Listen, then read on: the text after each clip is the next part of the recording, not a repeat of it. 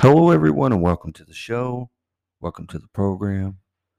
Tonight, we're going to be discussing National Lampoon's Vacation, and not the 2015 movie, but the 1983 movie of National Lampoon's Vacation.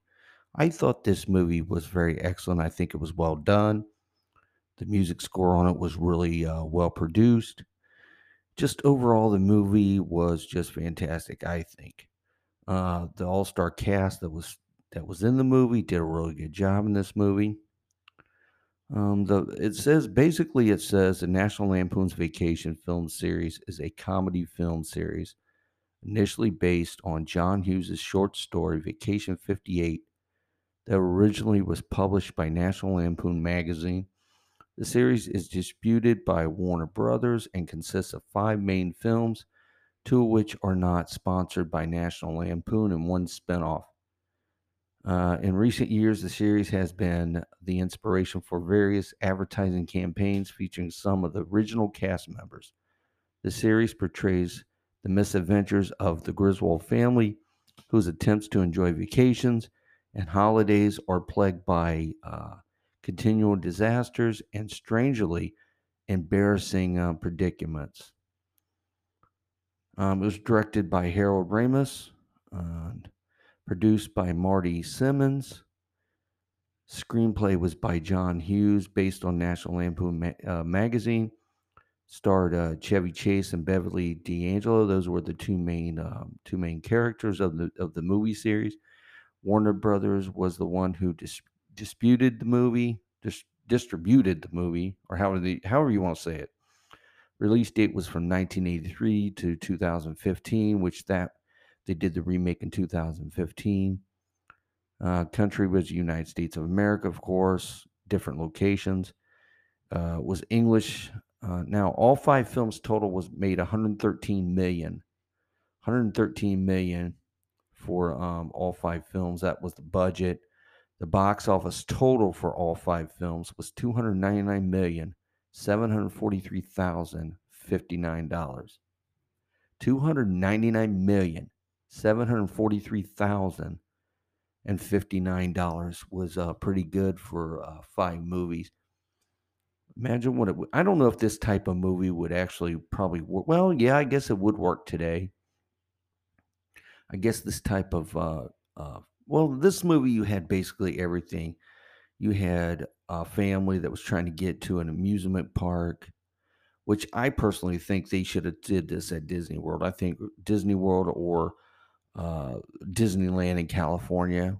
I think it would have been better, but maybe they had, maybe they had to get the rights to it or something, and couldn't get the rights to do that, so they had to think of a fictional place to use. And I guess they came up with pretty good though. Wally World was pretty good. And sometimes I wonder if that's where Walmart gets their name from, because a lot of people that go to Walmart said, "I'm going to Wally World," so maybe that's where Walmart got their thing from.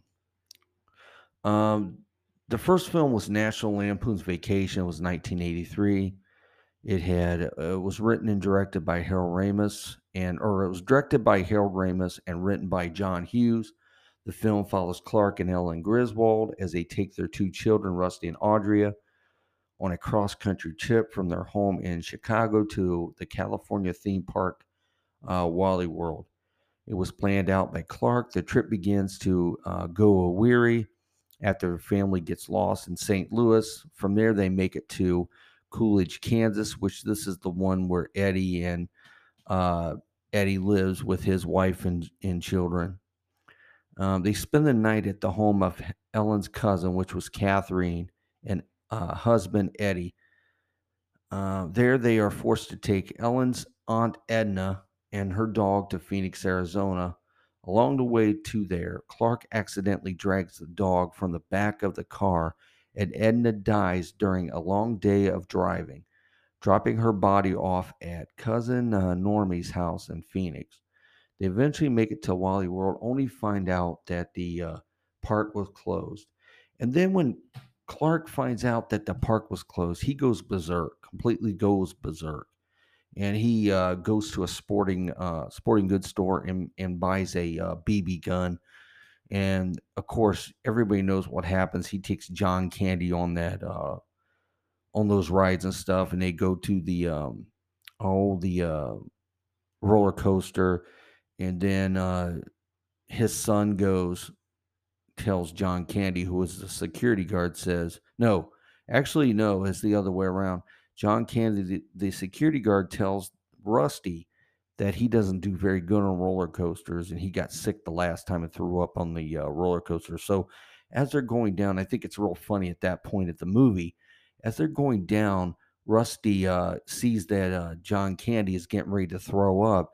So Rusty puts his hand in front of John Candy's mouth, and just it's just priceless. It's just funny at that part to see that movie at that or to see the movie at that part is really funny. At least I thought it was funny. It was a lot of a lot of good parts in that movie was really funny. A lot of serious parts in that movie. And then another thing that was funny is that when Clark had wrecked the car and he starts walking to try to get help. And all of a sudden, the family gets picked up by somebody. They take them to a mechanic shop, and Clark's car's getting worked on at the mechanic shop. And then, so Clark makes it to this gas station, and he didn't know his family was there, but he seen his family there, and they got the car fixed and everything. And then, so he asked the guys how much money it was, and then the guys start razzing on him about him being so stupid and all this other stuff and all this. And then he kept, they he Clark goes, "Well, how much is it? Come on, guys, I ain't got time to play no games. How much is it?" And then they told him how much it was. They said, "How much you got?" or something like that. He said, "Come on, I'm being serious. How much is it?" He goes, "How much you got?" And then Clark goes, "Well, how would your sheriff think about this the way you do business or something?" Then the guy flashed. They start laughing. The two guys start laughing, and the guy flashes his badge at Clark. I think that's funny. And he goes, on the way there, this was before Aunt Edna died in the car. So they're going on their trip, and she goes, "How much?" She goes, "What's wrong, Clark?" He goes, "Nothing's wrong. I just spent 200 some dollars on four bald tires." And I think that part of the movie is really funny too. But they make it safely to Wally World. He finds out that the place is closed. And like I said, he goes berserk with a gun and stuff, and then with a BB gun and stuff like that. And he goes, while they're on the roller coaster, John Candy goes, "That can't hurt anybody." He goes, and then Clark goes, "This is a Magnum PI." He goes, "This is a Magnum PI," which is both funny. And then so John Candy's getting ready to get out of the thing, and he shoots him. He shoots him with the BB gun in the rear end. It's funny. That part of the movie, like I said, that movie was really hysterically funny. I think the very first one was really good. And then kind of the second one started kind of going downhill because they got different actors at that point. The kids were different stuff. And I think it kind of lost its magic a little bit after the first one. I really enjoyed the original kids that starred in the movie, and something that didn't really make no sense is in the first movie, okay, they're like 12 and 13 years old or whatever the case may be. I really didn't know how old they are, but I'm just taking a guess. And then in the second movie, they stayed pretty much the same age, same age. They never aged any. Like they were always the same age, and every single one of these movies, they were pretty much always the same age. And then when the Christmas one that came out in 1989, I believe it was 1989, the Christmas one, it's like the kids were younger.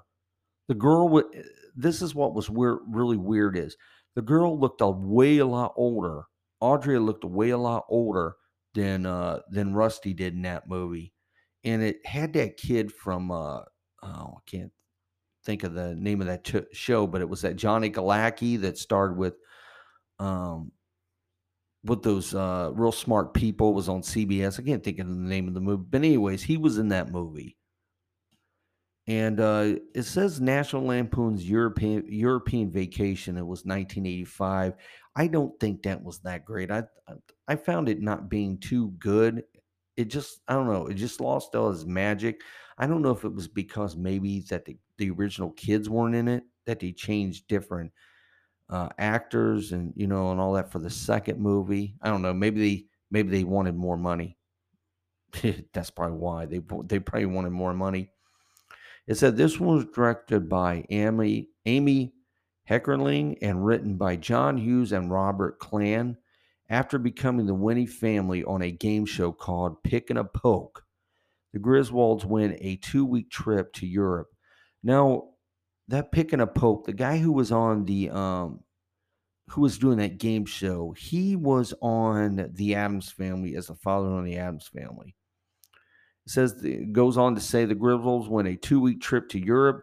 The vacation begins in London, where they visit sites such as Big Ben, House of Parliament, and Buckingham Palace. Having trouble with driving on the left side of the road, Clark ends up in many accidents and unknowingly knocks down Stonehenge. From there, they stop in France, where they camcorder gets stolen. In West Germany, where they spend the night at the home of strangers they mistake for their relatives, and in Italy, where they become involved with robbery and kidnapping. This is the first of two vacation films to not feature Randy Quaid, which is Cousin Eddie character. The second film is the 2015 vacation movie. He wasn't in either one of those. In the opening Pig and a Poke sequence, as well as the closing credits, the family's name is spelled as Griswold, as opposed to Griswold. Clark's passport during the opening credits also shows his last name is Griswold. Not Griswold, but Griswold. Okay, and like I said, that one was okay, but it didn't have the luster and the magic that I thought it was going to have. It was just lacking something. They kind of fixed that better in Vacation number 3 with the National Lampoon's Christmas Vacation. I really enjoyed that one. I thought that was a good film. I thought it was well written. I thought it was well produced. Everything about that movie was really good. Comparing to the first one, that's going to kind of be a toss up because I really enjoyed both of those films. Um, this movie was also written by John Hughes. The film follows Clark's attempt at delivering the most fun filled, old fashioned family Christmas ever as Clark's parents, aunt, and uncle, Ellen's parents, and Catherine and Eddie's family begin arriving early. He becomes obsessed with ensuring that everything goes right. Meanwhile, he is also expecting a large Christmas bonus check from Frank Shirley that will cover a surprise backyard swimming pool that he already ordered. However, when the Christmas bonuses are cut, he instead receives a 1-year membership to the Jelly of the Month Club, causing him to snap and go crazy. The film's success resulted in a sequel, National Lampoon's Christmas Vacation number 2, centered on Eddie's family.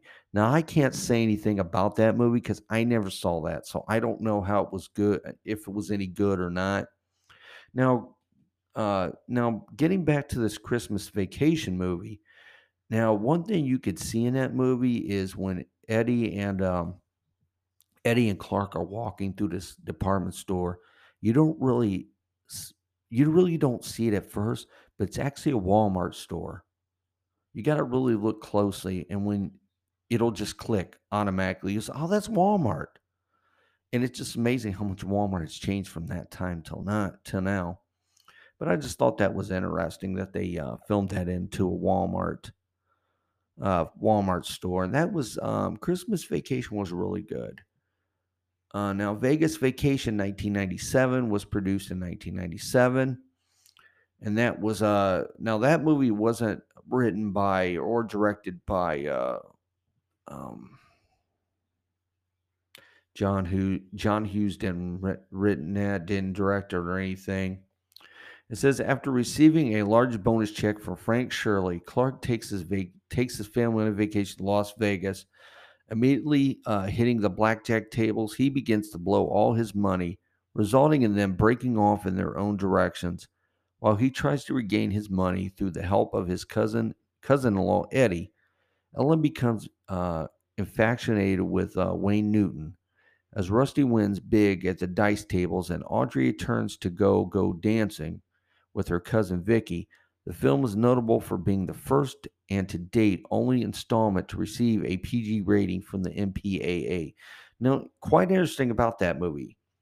I was saying early before that kids never age. Well, this actually they did age in this one. So they moved them up where they should be about the right age. So that was good on that point part that they did do, that they did do that. So it keeps up with the times. People was probably complaining about this. Hey, the kids never grow up. They never get any older. So maybe that's what they did. They had to do something to keep it going. National Lampoon's Christmas Vacation #2 was made in 2003. It was a made-for-TV spin-off film directed by Nick Maverick Nick Marek and written by Maddie Simmons. After a workplace accident involving a monkey, Eddie Johnson is given a free vacation for him and his family to an island in the South Pacific. But when he tries to catch a shark during a family boat trip, they become lost and eventually shipwrecked on an isolated island. It can be considered a sequel to National Lampoon's Christmas Vacation, although it is more of a spin-off than a direct chapter in the Vacation series, because Chevy Chase and Beverly D'Angelo did not appear.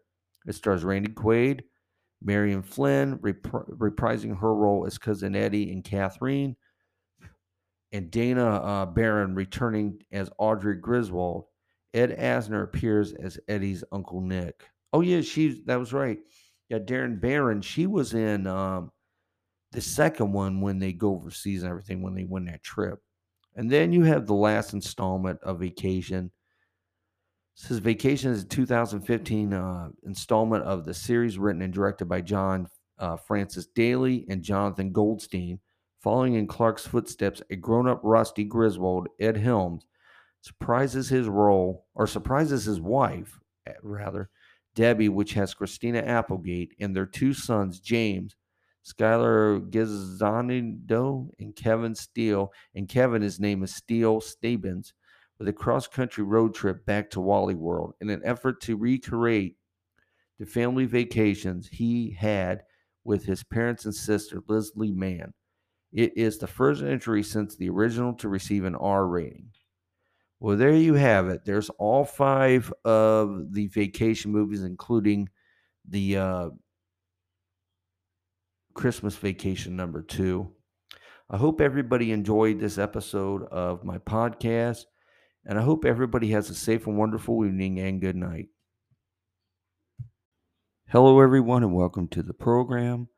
Tonight, we're going to be discussing Art Bell, who is the creator of Coast to Coast AM, which is a nightly paranormal themed radio program. Art Bell was born June 17th, 1945, and he passed away April 13th of 2018. He was an American broadcaster and author. He was the founder and the original host of the paranormal themed radio program Coast to Coast AM, which is still syndicated on hundreds of radio stations in the United States and Canada. He also created and hosted its companion show, Dreamland. Coast to Coast still airs nightly. And I believe the Coast, I haven't heard it in such a long time, but I do believe it's from midnight to around 4 a.m. or 5 a.m., something like that. It used to be on the air from that time. I'm not sure what time it's still on the air now, but that's when it was the last time I heard it. He was born in North Carolina, like I said, June 17th, 1945, and he died April 13th, 2018. He was only 72, such a young man to die. He died in Nevada. It says that he died of a drug overdose.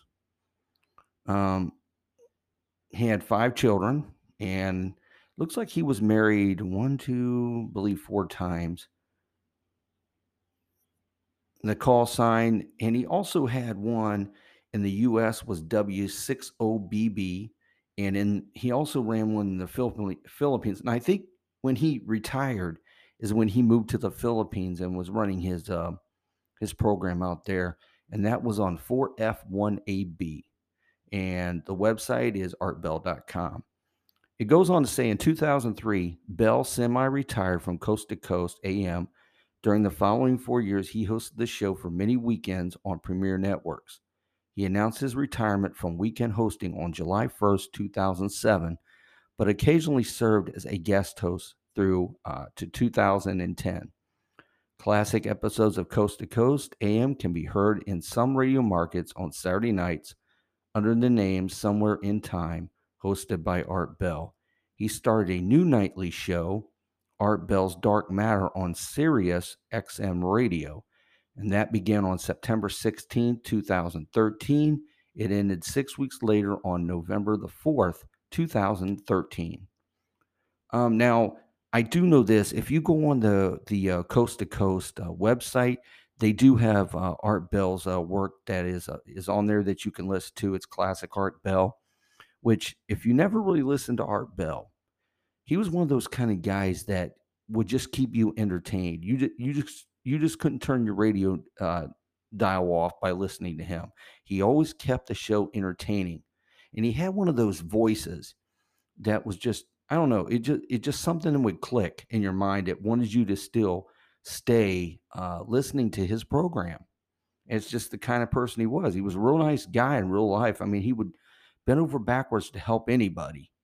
It says on July 20th, 2015, he returned to radio with a new show called Midnight in the Desert, which was available online via TuneIn, as well as some radio stations. He announced what would be his final retirement on December 11th, 2015. He was citing security concerns at his home. He said that he and his family were subject to repeated intrusions on his property in Panorama, Nevada. I guess that's how you say that, Panorama, Nevada. The intrusions included gunshots, and he was in fear for his family's safety. Well, I would have got out of town too if that's the case. Your family comes first. He chose to leave the air and, along with it, public life, because he believed that the intruder or intruders wanted him off the air, and that's sad.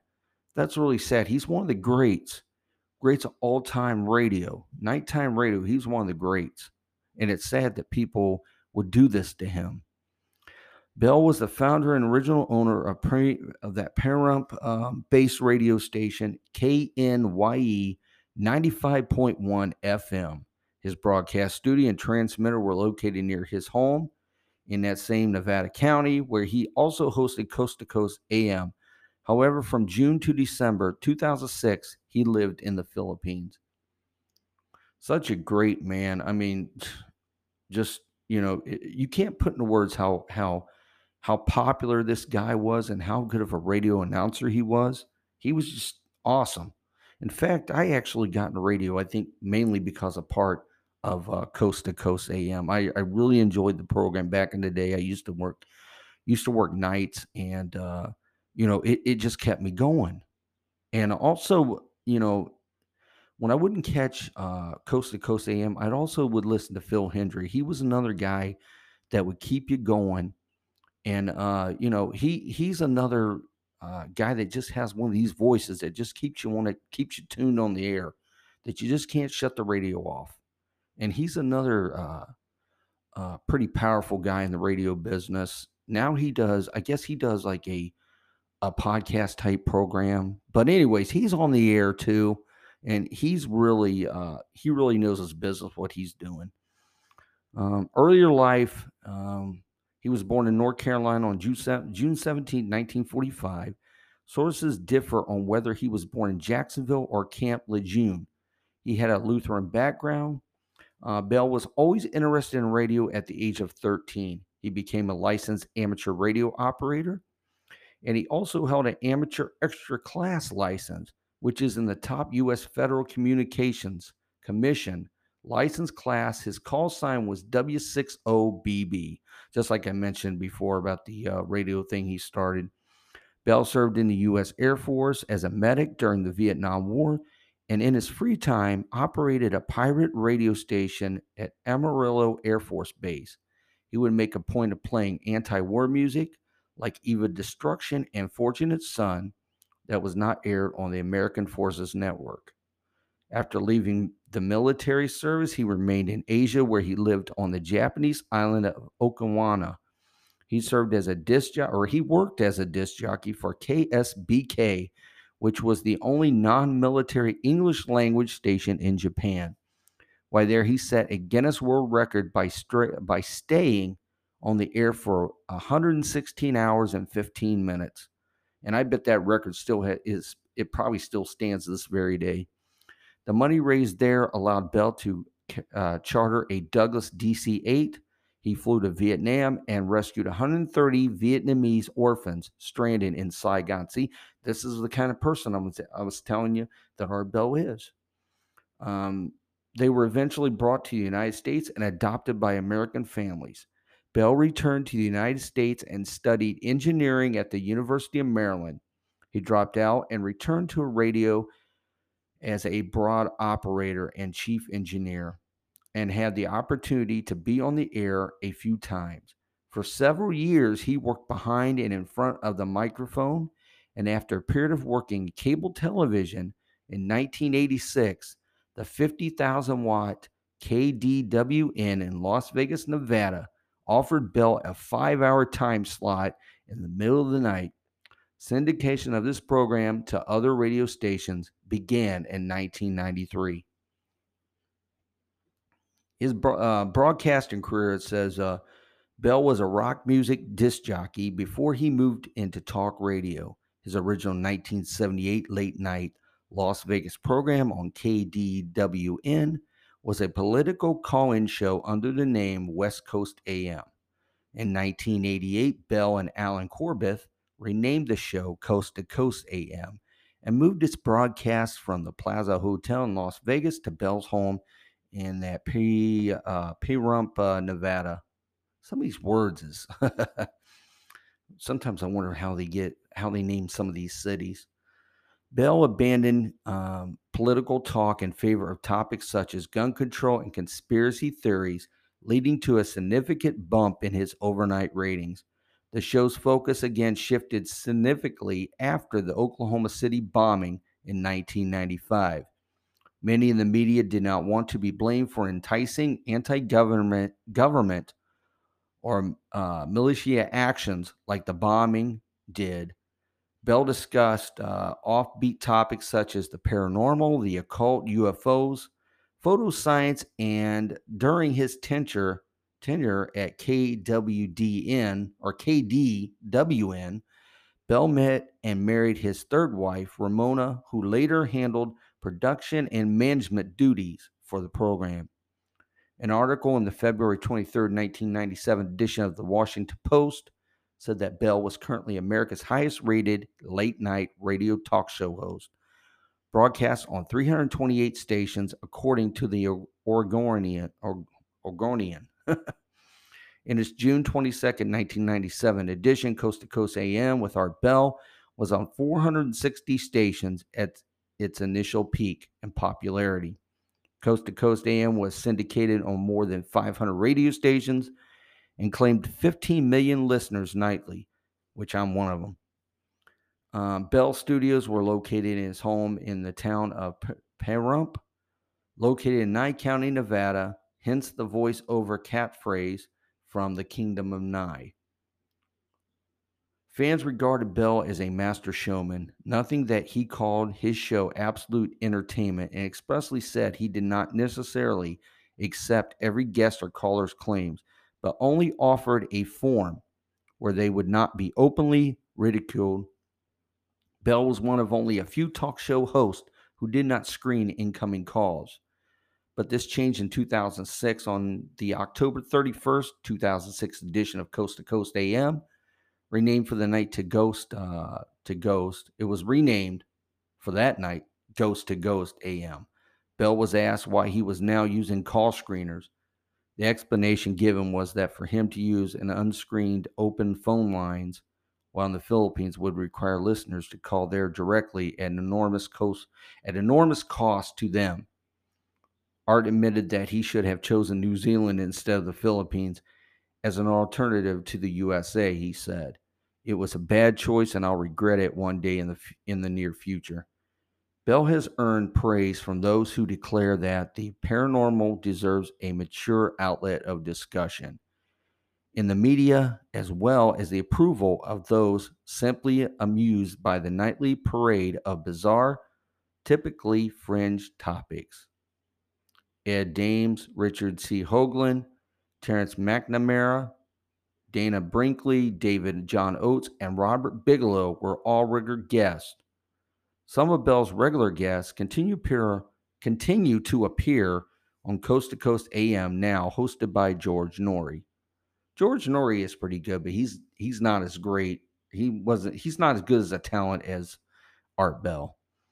Bell's own interests, however, extended beyond the paranormal. He interviewed singers Crystal Gayle, Willie Nelson, Merle Haggard, Eric Burdon, and Gordon Lightfoot, comedian George Carlin, writer Dean Koontz, hard science fiction writer Greg Bear, X-Files writer-creator Chris Carter, TV talk host Regis Philbin, Star Trek, actor Leonard Nimoy, actor Dan Aykroyd, pilot Bruno Stoll, actress Jane Seymour, actress Ellen Muth, actor and TV host Robert Stack, human rights lawyer John Loftus, legendary disc jockey Casey Kasem, UFC commentator Joe Rogan, and frequent guest psychiatrist Michio Kaku, and SETI astronomer Seth Shostak and H.P. Schuch. Beginning in late 1996, Bell was criticized for reporting rumors that cornet Hale Bopp was being trailed by a UFO. Some speculated that members of the Heaven's Gate group committed mass suicide based on rumors Bell aired, but others dismissed the idea, noting that Heaven's Gate website stated whether Hale Bopp has a companion or not is irrelevant from our perspective.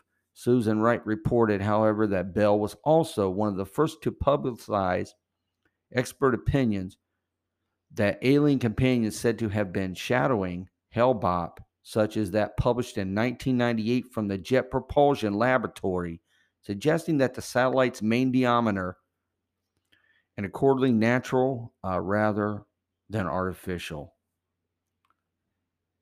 On August 15, 1996, Bell interviewed William Luther Pierce, author of the Tuner Diaries, in which Pierce, writing under the Andrew MacDonald, he predicted a race war leading to the extermination of Jews, non-whites, and gay people. Pierce denounced interracial marriage, calling white people who marry non-whites traitors to the white race, apparently unaware that Bell himself was in an interracial marriage, as his then wife, Ramona Bell, was an Asian American of Filipino descent. His wife, whom he married after Ramona's death, was also Filipino. One of Bell's coast-to-coast interviews occurred in 1997 with Mel Waters, who discussed what is known as Mel's Hole in Royal Washington State.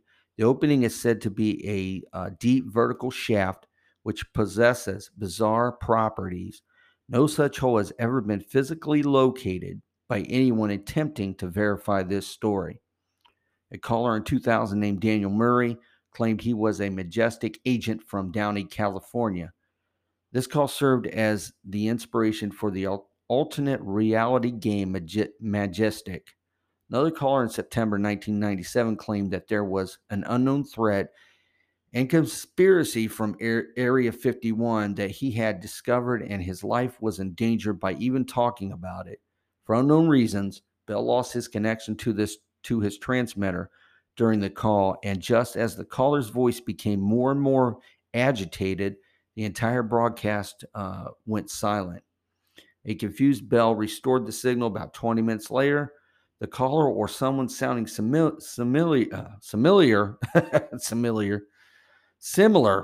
called in on another line show and admitted it had been an elaborate hoax, which fooled many. Audio from the call was used in the Tool song on the album Latera's. Bell became a licensed amateur radio operator at the age of 13. His first call sign was KN3JOX. First listened in the winter 1959 edition of Radio Amateur Call Book. He soon upgraded to K3JOX, and he later held W2CKS, first listed in the spring of 1967, call block. Bell held an amateur extra class license, which is the highest U.S. federal communications commission amateur license class. His call sign was W60BB. Bell passed the Philippines amateur radio exams and became a Philippine Class A amateur radio operator with the call sign of 4F1AB. While in the Philippines, Bell was active on 40-10 meters as well as 144.600 MHZ, Simplex, and Manila. Honors in 1998, Bell was named as recipient of the Snuffed Candle Award by the Committee for Skeptical Inquiries, Council for Media Integrity. Bell was recognized by the Council for Conspiracy Myths and Mystery Mongering. When Bell learned of the award, he replied, "A mind should not be so open that the brains fall out. However, it should not be so closed that whatever gray matter which does reside may not be reached. On behalf of those with the smallest remaining open aperture, I accept the honor." In August of 2006, Art was inducted into the Nevada Broadcasters Association Hall of Fame. He did not attend the presentation. On March 10, 2007, Bell would be honored with the News Talk Radio Lifetime Achievement Award from the trade publication Radio and Records in Los Angeles. Bell was also inducted into the National Radio Hall of Fame in 2008. Bell retired and returned to Coast AM several times. On October 13, 1998, Bell announced his first retirement, which was highly unexpected by his listeners. He spoke of an event, "A threatening, terrible event occurred to my family, which I cannot tell you about. Because of that event and succession of other events, what you are listening to right now is my final broadcast on the air." Hilly Rose filled in after Bell's departure. Bell returned on October 28, 1998, asserting that the brief departure was brought on by threats made against his family. On May 29, 1999, Bell explained that his retirement was due to an allegations made by hosts of WWCR shortwave radio that Bell had paid to cover up a criminal indictment.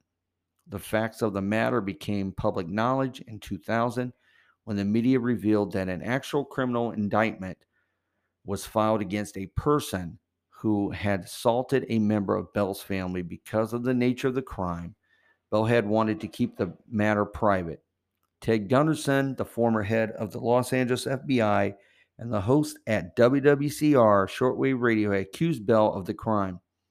Bell responded by taking legal action against Gunderson, and as well as the host and stations. The action was resolved in a settlement in 2000. On April the 1st, 2000, Bell again announced his retirement.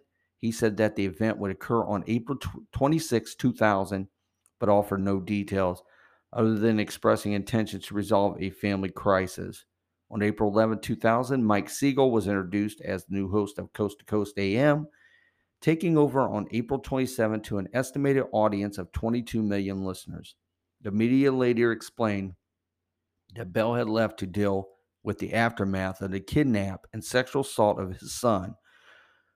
Brian Lippe, a substitute teacher, was convicted of sexual assault and attempted transmission of HIV and was sentenced to 10 to 25 years. Bell returned to Coast AM in February 2001. Bell noted that since his departure, the show had lost a number of affiliates. Commercial content had risen to an unbearable level, and Siegel had taken the program in a different direction, of which Bell disapproved. Bell retained some authority over the program and its creator and felt his return was necessary.